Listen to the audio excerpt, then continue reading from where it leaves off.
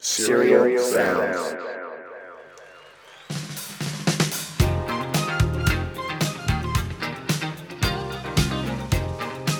Come on, everybody, join in. Clap your hands.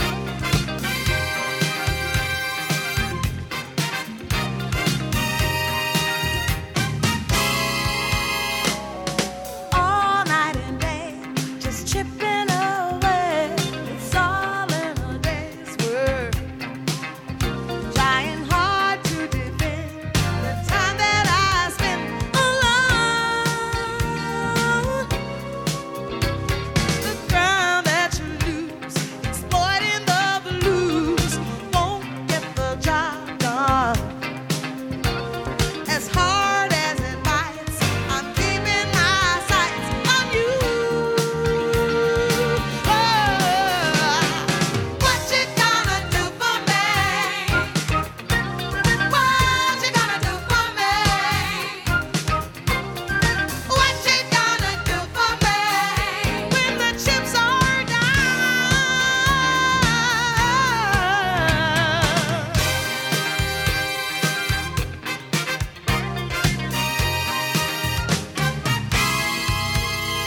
in the cool of the night, when nothing seems right, a feeling can take you. Strange as it seems, you make your own dreams come true. If you try to conceal the way that you feel, you're asking the top dog. The show and the cry, I'm keeping my eye on you. Yeah, what you gonna do for me? What you gonna do for me? What you gonna do for me when the chips are down? Serial Sounds. Hello, welcome back. My name is Free, and this is Serial Sounds Radio. Thank you guys for tuning in. We took some time off. It was a pandemic-induced sabbatical, if you will. But we're back, and we got a great show. We're chatting with Oge, who is a director. She just released her directorial debut, and it's called Invisible Portraits. It's a great film. We recommend you watch, and honestly, maybe stop this right now and then go watch the film and then come back to it. But yeah, we're going to be chatting with her about the film, getting to know her. And of course, we're going to be playing some jams as well. So please stick around. And yeah, let's get to the music. Serial Sounds.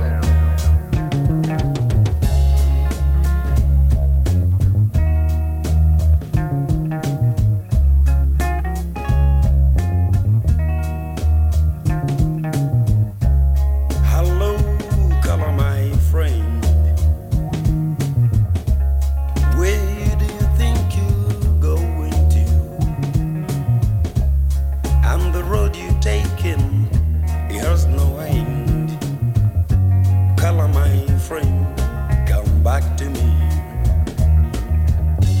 Color my friend, 'cause I'm gonna miss you. Color my friend. The world is full of misery, and the road you've taken, there's no end. Color my friend, come back to me. Color my friend, 'cause I'm gonna miss you.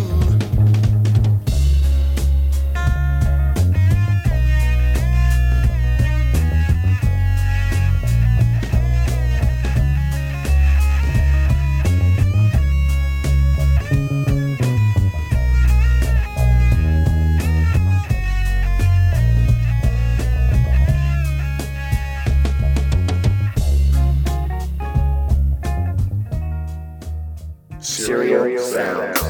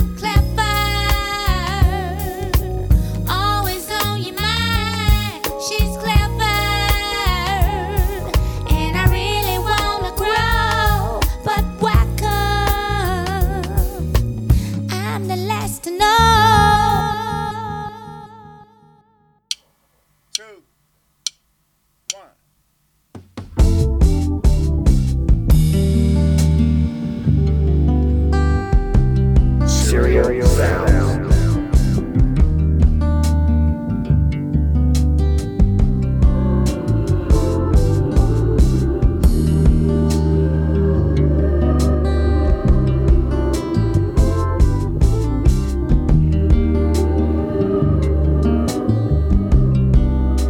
Take me back to the distance. Late night cooking in the kitchen. Yeah, yeah. Dirty dancing in my room. Sending my love all over you.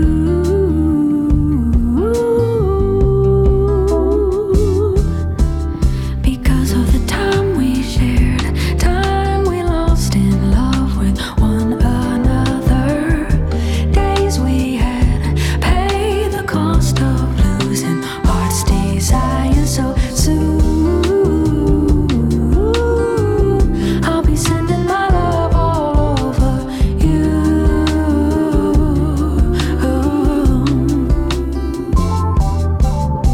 I still get so lost in the feeling, and I can't imagine losing you.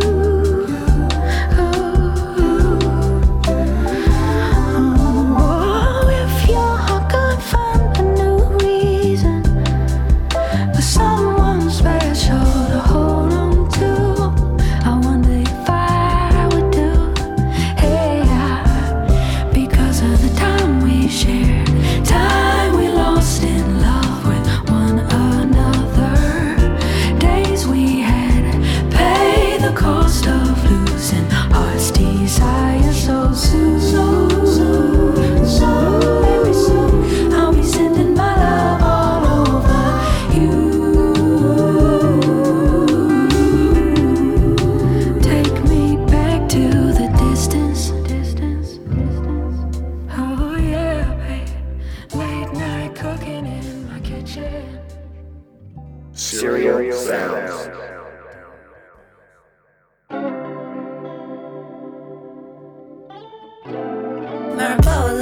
Mariposa, oh, I wanna get to know ya. Lavender, incense, aroma, beach, iced tea, Arizona. Mariposa, I believe in you, my Jehovah. Don't let nobody control ya. Got a Ruby Go poem on a poster. Dressed in a silky kimono, rarely ever see her in a photo. She okay with being alone though. She been working on a glow glow. Reading. She stay ahead cause they always be stealing. Stay in tune with her feelings. Stay in tune with the meaning. Mariposa. Ooh, I wanna get to know ya. Lavender, incense, aroma, peach, iced tea, Arizona. Mariposa. I believe in you, my Jehovah. Don't let nobody control ya. Got a Ruby Go poem on a poster. Tell me what's the purpose of your life? Ask the universe and it will give you what you like. Don't you be ashamed to take the day to treat you nice. Spend some time alone, go read your book, go ride your bike. You don't have nobody right now shining in this world. The day that you stop growing is the day you stop to learn. Keep your heart wide open, don't forget what you deserve.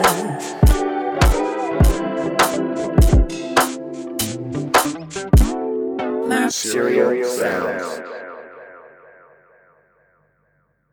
First off, I want to say I love the film, and I'm really proud of you for. I mean, and I know proud sounds weird to say sometimes, but just in seeing like all you've been doing in the past few years, honestly, like seeing what you were doing kind of inspired me to want to come to Los Angeles. So it's cool to see. Like, I wanted to talk about the film.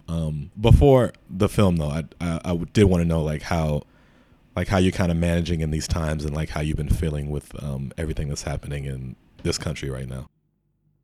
Yeah, like I mean, the times that we're in currently, I feel is quite unprecedented in many ways, but also quite familiar in other ways, right? Like I think the killing of Black and brown folks is what's familiar. And I think what's unprecedented is the pandemic, which has caused, or which has created a foundation that has resulted in people questioning what we've been told to be true. And as a result of that, the uprisings and the protests that you see happening. I think that, it's emotionally exhausting and draining on so many levels. But then also, too, it's like we have no other choice, right? Like we have to persevere. So I think in the midst of like all that's happening and that's occurring, like whether it's like you're constantly on social media trying to be up to date on what's happening or watching the news, like also for me, it's like, where am I finding those moments of joy, right? Like where am I finding those moments of restorative care, which is so important. I think one of the most fundamental things that's going to come out of all of this is mental health. Like the mental health and the effects that it's going to have on so many people's mental health a year from now, even Absolutely. 6 months from now, I think is what we all should be paying attention to. And so for me, it's very much so, re-educating myself, right? Like on a lot. Cause like, like even when I started making this film, what I noticed is that everything that I have been taught in schools, for the most part, was revisionist history. And so it's up to us, it's our duty, I feel, to study and learn the lessons of history. And so taking these moments to do just that. And in doing so, I feel like it's reigniting this, this determination of our generation and a younger generation of like, oh, this is not okay. Like this isn't it, And so we're questioning everything that we've been told to be true. So it's, it's allowing this moment to be a moment of collective reimagining, a moment of like collective unlearning and relearning, but also using this moment to find moments of joy and restorative care to continue the fight. We have a long road ahead. Yeah, it's a challenge mentally because it's such a mental like work movement of just like you have to like decolonize your own mind as you're trying to decolonize your country and defund police. So it's a lot of mental work to understand all these different concepts and just to learn and make sure that you're taking care of yourself as you're trying to fight this fight. But I think it's beautiful to see the progress that's been made in such a short amount of time and the progress that's going to be made. So that's exciting for me. Yeah, definitely. I kind of want to start with just asking you about what's your background within the world of film? Like, how did you even get into it in the first place, and what led you to want to direct? Yeah, I mean, they both came to me, right? Like, I didn't, when I moved out to LA because of a job, a retail job, to be honest with you. And like, I had been with this retail company for 4 years in Houston and moved out to LA with them. And like 6 months into being with the company in LA, it just really solidified to me that this company was one that was very homophobic, that was racist, that was sexist. It literally encompassed all the isms, and I couldn't do it anymore. Like I couldn't be the token. I couldn't be the one to try to make this company be different. So I quit. And in the midst of, me doing that, like I experienced a deep bout of depression. Cause I'm like, at the age, at that time I was like, 26. And I'm like, I'm in this new state. I don't know anyone. I'm 26. Like, what did I just do? Like, what the fuck? And in the midst of me experiencing depression, one of my friends was like, come try yoga with me. And I had never heard of yoga, didn't know what it was. And I was like, what is that? And I go to this class and I absolutely hated it. I was like, this is not for me. Like, not into this shit. Like, this shit hurts. And everyone looks confused in the class. And a few weeks later, another friend was like, come do yoga. You'll love it. I was like, nah, I tried that. Yoga ain't for me. She's like, this is different. I'm like, nah. She's like, but it is. And so I go, and it was restorative yoga, and I fell in love with it. And I was like, oh, this is it. Like, I can get with this. Like, it was so therapeutic to the mental and emotional and physical state that I was in that my soul craved it. And so I started taking these yoga classes, these restorative yoga classes, like literally 5 times a week. I became obsessed with it. And like 3 months into it, I was like, oh, I want to teach this, because I realized the power that it had. And I wanted to be able to teach that to like the most marginalized, which is Black and brown folks, which is queer folks. Like I wanted to go in and basically like try to heal our community through that sense. because it was so new to me, but I also realized the power it had. And in doing so, I started teaching out through LA, and I was introduced to this one gym, and they introduced me to this client named Jed Doherty, who at the time I didn't know his last name. I just knew him as Jed, and he became one of my private clients. And a few months into the sessions, like, you know, Jed just looked at me and was like, have you ever thought about working in film and music? And I was like, what? No. And like in my head, I'm like, oh, like this is what they mean by the casting couch, right? Like this is like these older men that like try to take advantage of like the women who are aspiring actresses. And I assumed that he must have thought that was me because, you know, at that time, a lot of yoga teachers that I knew were also actresses, and they did it as a way of supplement income. And so I was like, yo, like, not into it. Like, I'm not an actress. Like, nah, I'm good at this. And, you know, a few sessions kept coming, and he kept being like, you never really thought about it. And then I realized his intentions were pure. Like, it wasn't him trying to get me in or something like that. It was more so he saw something in me. And so I was like, okay, like, what is your last name? Like, what do you even do? And so then he started to explain to me. He was like, you know, my name is Jed Doherty. I used to be the CEO and chairman of Sony Music in the UK. And now I own a production company that I founded 6 months ago with my business partner, Colin Firth. And I didn't know who Colin Firth was because I didn't even own a TV at the time. And I was like, who is that? You know, and he was just like, oh, like, go watch King's Speech and then let's talk the next time I see you. So I see him a week later and I'm like, oh, like, that was a great film. Like, dude can act. Like, but what does that got to do with me? And he was like, you know, me and Colin just started this company. And I don't know, but I followed my intuition all my life. And my intuition is telling me to bring you on like as an understudy or like my assistant and like let me teach you the things that I know. And, you know, initially I was just kind of like, nah, like I was very comfortable in teaching yoga. My yoga quote unquote career was taking off. But then I was like talking to a few friends and family and they were like, just try it. My mom was like, meditate on it, pray about it, you know? And if you decide to try it, like say you'll try for 3 months. And if you don't like it, you'll quit. And so, you know, I ended up going to London to meet the team. And the thing that solidified it for me was that Colin, when I sat with him, I'm like, why do you want to do this? Like, why? Like, you're a very well-known actor. Like, what is it? And he was just like, you know, him and Jed was like, you know, Colin was like, as an actor, I can only play a white male. Like, that's all I could ever do. I can't play any other role. But there's just so many more other stories that I want to tell that I can only do that through the lens of a producer. And so that is what solidified it for me, because he wanted to tell stories that dealt with social justice, stories that dealt with the most marginalized. And that is what made me be like, okay, I can do this. Because had it been just like a normal production company doing commercial films, I would have been like, that ain't me. Like, that's not my calling. And so, you know, I moved to London. 2 months into being in London, I had to move to South Africa because we got our first film greenlit. And, you know, I worked with Rain Dog for about 3.5 years. And that's how I got into the filmmaking industry. And then when I left Rain Dog, after being with them for 3.5 years, and I moved back to LA, I went through another bout of depression. The turning point in my life tends to happen in concert with depression. Yeah, I mean, you come out of it stronger usually. So I think that right? Because I was just like, I make the right moves. Like, what am I doing? Like, why did I quit? Like, what's next for me?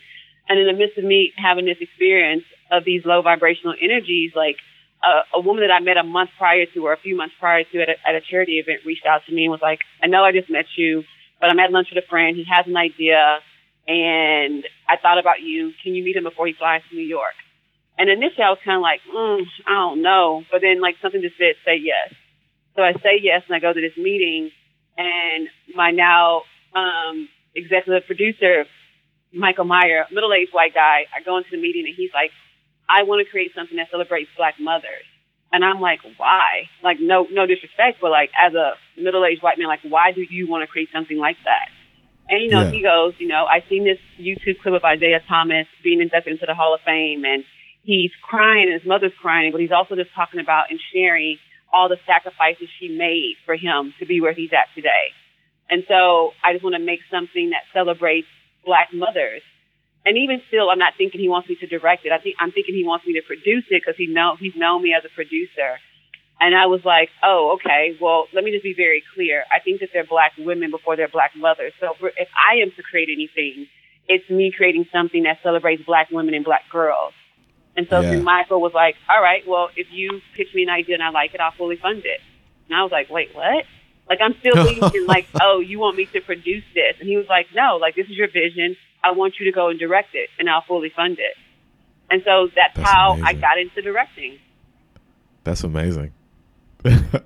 I love stories like that because it's just like you weren't looking for it, but it just found you. And I feel like that's how you know it's like, it's yours.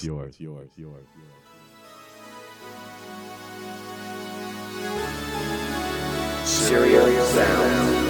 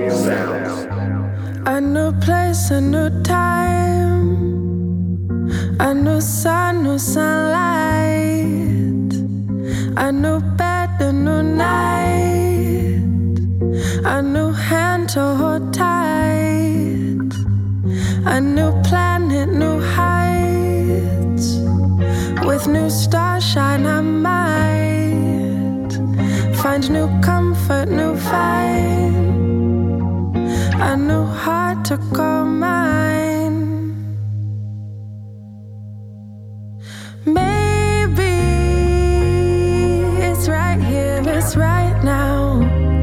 Maybe we the future we envisioned all the time ago. Maybe we still got time to go. Or maybe we're destined for light now. Maybe we got galaxies mapped out on all our paths tomorrow. Maybe we're blasting off tomorrow. See me moonbeam, see me scatter. See us all up in your atmosphere. Fucking up, it's matter. Try to break us, we won't falter. Throw your prayers on up to us now, like grandmama on your altar. Day is coming when we done taught them. No more black folks left for you to keep on pushing to the bottom. Baby, come now, our vessel is waiting. It's okay if you feel nervous. Look at me, my hands are shaking.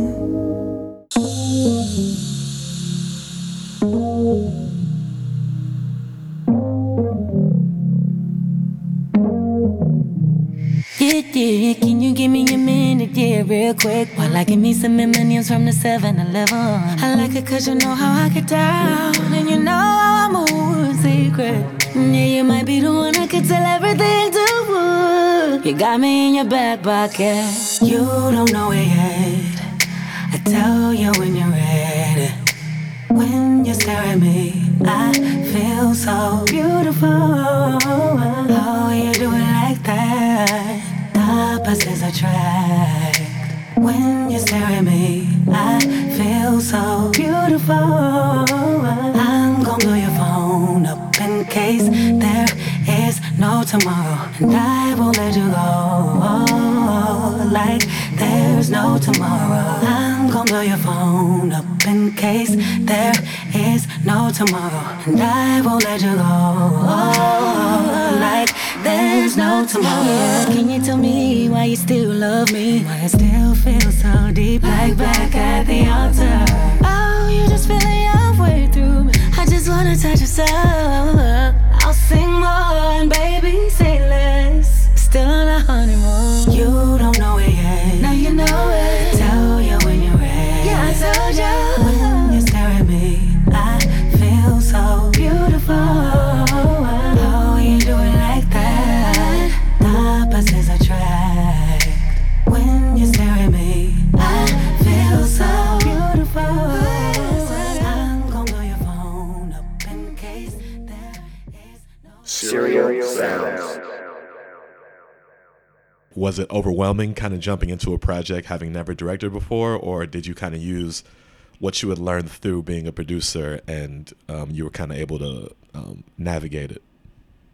Well, it was a little bit of both, right? Like, I understood the industry because I had been in it for about 3.5 years. So I understood it enough of what a person could know. But, like, directing, I knew nothing about, really. Like, I had observed directors. Like, I observed Gavin Hood on Eye in the Sky. I observed Jeff Nichols on When We Made Loving. Like, I had observed directors before, but I went into this not knowing what a director was. Like, I literally had to teach myself. Like, I read books. I watched YouTube clips. Like, I looked at, I researched interviews of directors. Like, I had to teach myself the other skills, the other soft and hard skills that I needed to be in order to take on this role. But then also, too, like, it was such a huge subject matter that, like, I had the weight of that on me as well, too, because I'm like, I don't want to mess this up. Like, this is such a huge subject matter that also so important that, quite frankly, hadn't been done in the way that I wanted to do it. And so I had the weight of that, but then also the weight of, like, being a novice in this role that had a very much direct, a very direct action to what I was trying to create. So it was challenging in a lot of ways, but it also birthed me into, the director that I am now, the storyteller that I am now. Like, I consider myself to be a storyteller first and foremost. And so the medium for that changes. At one point, the medium for that was yoga, restorative yoga, teaching people how to heal through breath work and meditation and the body. And now my medium is through directing and producing, and that very well may change because I tend to just follow my curiosity. I don't limit myself to just one particular role because out of everything that I do, I reiterate that I'm a storyteller, and the medium for that changes all the time. You called this film you called it like a love letter to Black women, and I think for me, it seems like the love letter was in the giving space for truth to be told. Would you agree with that? Yeah, definitely. Because like I said, like when I did the research phase of this, which was about 8 months, 6 days a week, 14-hour days, it was a re-education for me as well. And because half of what I now know, I didn't know going into this because I was never taught it. And so for me, I was like, if I had never been taught this, imagine how many other Black women, Black girls had never been taught this. And even outside of that, just imagine how much society doesn't know about our experience in America. Yeah. And so for me, I felt it's a duty to be able to tell these stories, to be able to create a space to hold reverence for the experience of Black women and the contributions that Black women made. So yeah, absolutely. Yeah, and I feel like just the nuance and like the details, I think that it was really important for those to be heard and seen. The way the movie moved to me was almost like it felt like you were sitting in a roundtable discussion full of Black women who were just speaking like their most honest experiences in like the most raw way. How much of that was intentional, like you wanted that energy, or was it really just kind of like, let me just ask these questions and see how they respond? First of all, I love the way that you described that. I've never heard anyone say that, so that's really dope. Yeah, no, I mean, everything about this was very intentional, right? From the way that I researched it to the people that I chose to be a part of it, to the way that we shot it. All of it was very much so intentional. And so for me, I set intentions at the very beginning of every phase. I set intentions at the beginning of my pre-production phase, production, and post. And so when it came to how I went about filming it, it was very intentional. The questions that I asked these women were very well researched and thought out questions. I spent weeks on cultivating the questions I wanted to ask based off the research that I have done. So it was very, very much so intentional. Like, was there a specific moment or specific moments that like taught you something about the craft of filmmaking, or just about, you know, Black women or yourself? Like, was there any like lessons you learned in this process? Oh yeah, there were so many. I mean, when it came to the craft of filmmaking, the most important lesson I learned is that it literally is a collective effort. That community is so very much so important when it comes to creating anything. Like, no one does anything alone. There was no way I could have made this without my gaffer. There was no way I could have made this without my grip. There's no way that this could have come into fruition without my DP. Or my sound design. Like, it very much so is a collective and community effort. And it basically just hit home for me even much so. Like, you know, like, we tend to be conditioned to think it's all about the individual. And we very much so live in a very individualistic society. And that's why it's faltering, because nothing is done by itself. Like, it is literally a collective effort. And in making this, it really hit home for me. Like, even though I had produced other films, like being at the helm of this and being a director and having to put together a crew and be intentional about that, and just hold space for everyone to be able to feel like they're being heard and seen, just really hit home for me that, like, oh, wow, like, it is really, really about the collective effort.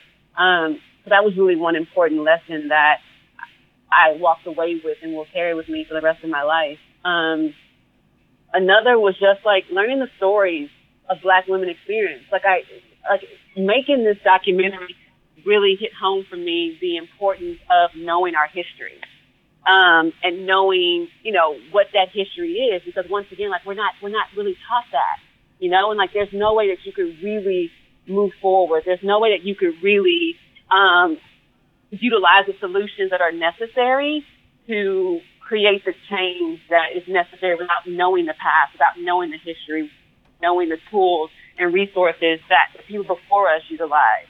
And so in making this documentary, it made that very, very clear to me. Knowing the history of the person that we deem to be the father of gynecology, knowing, like, how he got that title, or how he, quote unquote, got to claim the fame off of the exploitation and abuse of Black women's bodies. And, you know, learning about that, learning about everything from, like, the whole notion of Amazing Grace. Like, it was just so much that I learned that, you know, literally has rearranged me in the most empowering and beautiful ways. But it was just so much of that, right? Like, that we're not taught. And, like, when you think about the Amazing Grace aspect, how many Black folks are singing that in churches? Like, and I mean singing it with every soul of their being, and not knowing the history of it. And so that's what this documentary taught me. It's so important for us to know the history of things, to investigate the truth, and not just go with what we've been conditioned to believe to be true, but question it. Question everything that you've been told to be true. And so, you know, it's like I said, like, this whole experience has felt like a rebirth for me.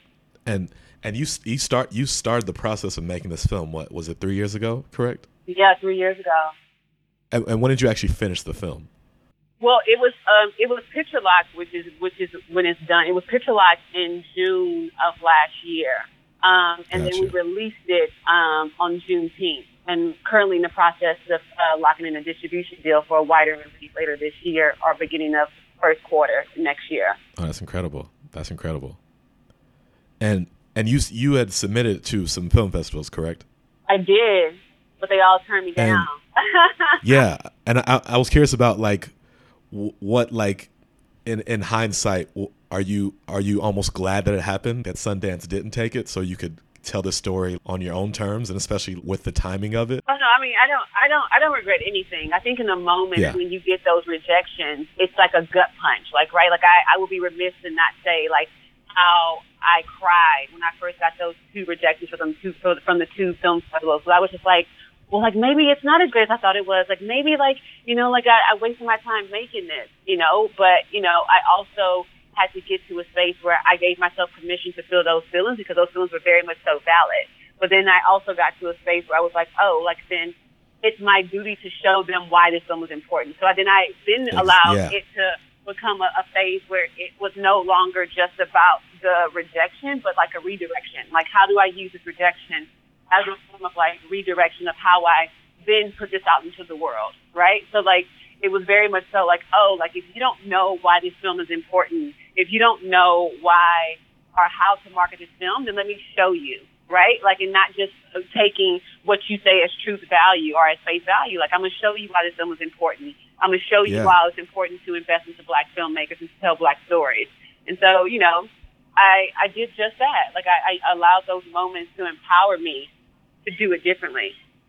As we see more things like that happening, I think that's a part of what really changes things is like just kind of taking it upon yourself to say, you know what, let me show you that this actually does work.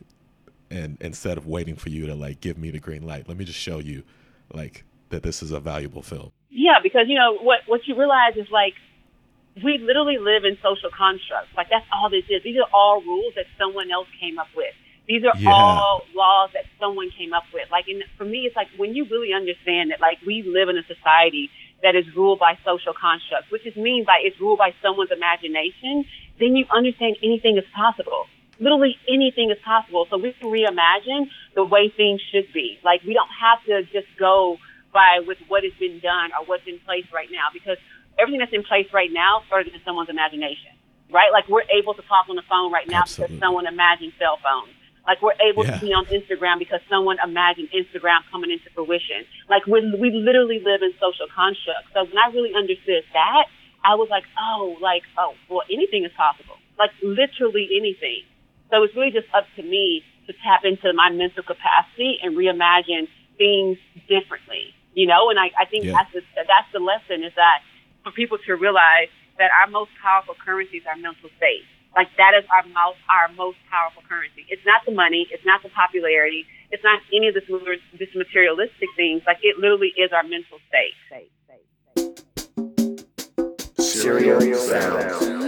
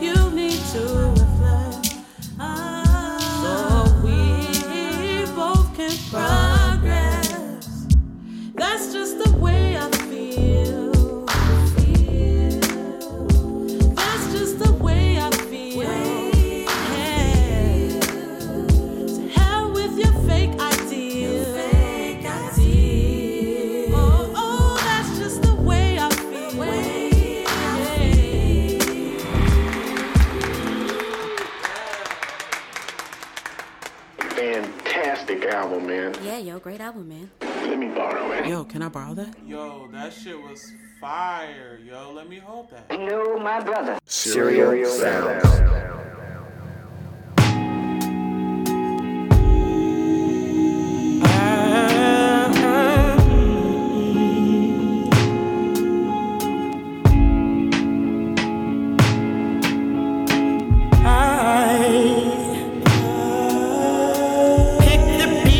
Up, then come back running every time. You make it easy, so last time I held you, I was blind. You make it easy, and your ways pull me deep under.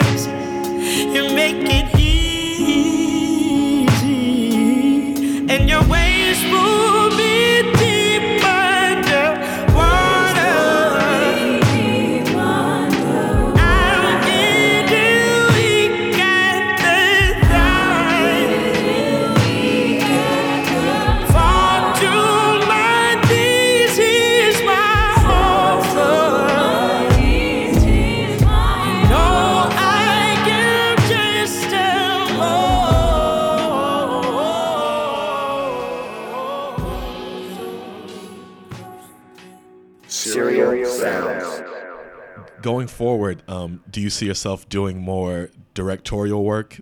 Is that something that you want to continue to do now that you've done this? Oh, yeah, it's definitely part of the storytelling, but it's not all that I'm going to do. Like, I definitely want to explore more different avenues of storytelling. Like, I want to explore, like, dabble into fashion. Like, I want to explore visual performances. Like, there's so many different avenues that I want to continue to explore, but definitely directing is one of them. I want to eventually explore acting. Like, there's just so many different avenues, right? Like, once again, like, I don't limit myself to just one thing. Like, it's interesting because I was doing an interview with not an interview, really, it's a call with the studio executive. And she said, like, oh, this is your calling card into the industry as a director. Like, are you excited? And I was like, well, this isn't just my calling card as a director. This is my calling card as a storyteller. Because, like, I'm not limiting myself to just directing. There's so many other things that I want to try and do that I plan on doing, which includes acting, which includes directing, which includes producing, which includes, hosting podcasts. Like, there's just so many other avenues of storytelling that I plan to explore. But definitely directing is one of them. And I do want to continue to explore that avenue as well. Yeah. And do you feel like the how this was received kind of steered you into the direction of like, okay, cool, I got it. I should continue to do this. This is working. Yeah, but I also feel like the film hasn't even touched 1/8 of society yet, right? Like, there's so many people, who still hasn't seen it because it's only been on Vimeo. Like, the moment that we release it on a bigger platform, which is going to happen in the next few months, then I can answer that question. Because right now, like, I only feel like literally 1/24 of society has seen this because it's on Vimeo, and I didn't go the conventional route. But when I do start to expand it on different platforms and in partnership with a distribution company, our studio, then, I think definitely more doors are open. But a lot of people still don't know about this film yet. So you've been around Hollywood for some years now. Do you feel like the relationship between Hollywood and black women is changing for the better, and do you see that like having immediate effects going forward? I do. I do see subtle changes, but it's not the change that like I think that everyone wants to see. I think there's a difference between change and performative allyship. There's a huge difference between that. And so for me, the change happens more on a systematic level, right? Like you can continue to create as many diversity committees as you want to. It doesn't create systematic change, right? Because when you go into the rooms of the people who actually make the decisions on what we get to see, what is produced, what is created, those rooms don't reflect the bigger society. Those rooms don't reflect marginalized folks. It doesn't reflect Black and brown and queer folks. And so I think in order to see the systematic change that we're all hoping to see, it has to start there, and it hasn't started there yet.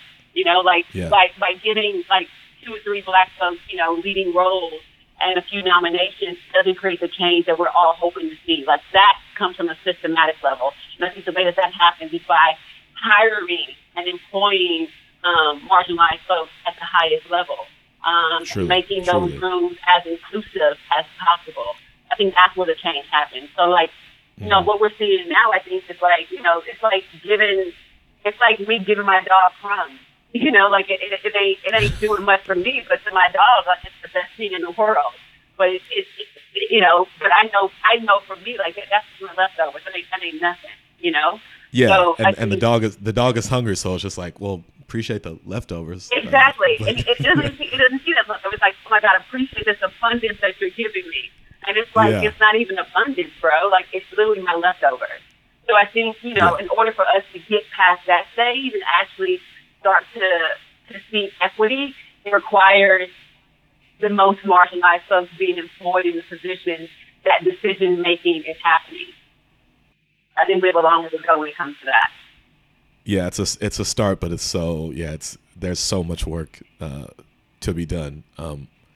But I think I do think that I'm seeing a lot more stories told that are specific. Like even in seeing this, I don't know if you've seen the show yet, but it's a show called I May Destroy You. And and a show like that is so important because it tells a story in a very nuanced way. Like it's not from a male gaze. It's not like it's written and directed by the very person who experienced the story and wrote about it. And she gets to tell it in the most honest way possible. And I think even like in this film, that you are a Black woman telling a story of Black women is so important, and that you produced it as well as directed it. So it's just like on each level, the nuance is understood and embraced. To close it out, I wanted to know, do you feel like with the goal that you had in mind for this film that it was achieved?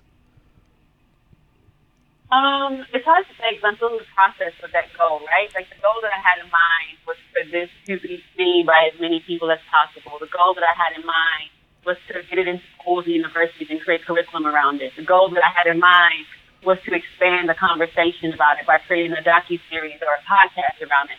And so because I'm still in the process of cultivating these visions and intentions, it's hard for me to really answer that question, but I feel like I'm still in the process of it. Like, it's kind of like a grassroots movement of how we're releasing this film in so many different ways. And so I feel like I'm starting to experience some of the intention set, but I still have so much more to cultivate and bring into fruition. Yeah.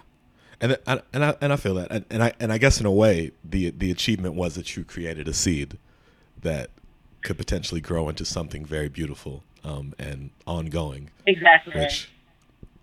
Which I hope that that's the case with this, because I think it's important to tell these stories, and now more than ever these stories have to be told over and over and over again, because there's so much that we don't know that we still need to learn about the stories of Black women and what they experience in this country. 100% agree. Yeah, and thank you for allowing us to learn. I feel like we had a good chat. I did too. You're the best, Free. Thank you for having me on. Like, I'm so excited. I feel so cool now. I appreciate it. I feel cool. But yeah, thanks for doing this, and hopefully we'll see each other soon. I know this pandemic stuff is crazy, but yeah, we gotta pop some champagne for this win. Absolutely. Yeah. Thank you. Serial Sounds. Thank you once again to Oge for chatting with us, and please go see Invisible Portraits today if you have not seen it. It's a very important and very necessary film. We're going to close this out with a few more songs. Thank you guys for tuning in, and we hope you're staying healthy and happy. It's a really, really crazy ass time, and it seems like it's only getting crazier, but just continue to find your happy place and stay there as long as you can. Also, we want to pay our respects to our bro Spicoli. Rest in peace. You will be missed, and you will not be forgotten. Y'all take care. Peace. Serial Sounds. You should have been downtown. The people are rising. We thought it was a lockdown. They opened the fire. Them bullets was flying. Who said it was a lockdown? Goddamn lie. Look, it's a war going on outside, I swear to God. I'm on the front line, no front, no cap, no font size. Sunshine, cinnamon skin, people blend in together and ride side by side. Organized, we bust guns at the same time. Harmonize, form a line, pick a lead, take a leap, lead with love, please. You sound like Dr. King, people tired of taking beatings from beasts covered in sheets. I love niggas, but we too forgiving for how they treating us. Reparation, bitch, we trying to get even. Just run a paper, maybe then we can start the conversation. Common ground, prison compounds full of my fucking people. How you still sleeping? Have you had your coffee this evening, Karen? Cause you seem a little off. All the black girls missing and ending up inside the coffins. But you mad when they hashtag Black Lives Matters on front your sidewalk. Diabolical thoughts, diatribe from dialogues, damaging images of men and women who died off fighting for civil rights. A simple necessity given when you're giving life. But we been tripping, right? You should have been downtown. The people are rising. We thought it was a lockdown. They opened the fire. Them bullets was flying. Who said it was a lockdown? Goddamn lies. In downtown, where I got popped with the rubber bullet tray round. Got it in my name now. I'ma shoot it. Maybe this round two. Government cinematic, American drive-through. Eat the apple pie in the morning and bury the strange fruit. Then marry the strange fruit and call it the black love. So when he bleeds, I bleed the sacred riddle. Ain't no money I can make the cops get little. We seen him murder the indigenous, a passage middle. The Constitution, a life for a bag of Skittles. So when we bleed, I load the sacred pistol. And if you need, I'll read a Sada with you. And if you rich, I pray that God forgive you. Supposed to share the garden, grow the holy in you. Maybe everything is a metaphor, one God. An African liberation is ready to take arms. They're telling you stay calm. They double-barrel the shotty and stand on a graveyard and tell you to slave on. Serial Sounds.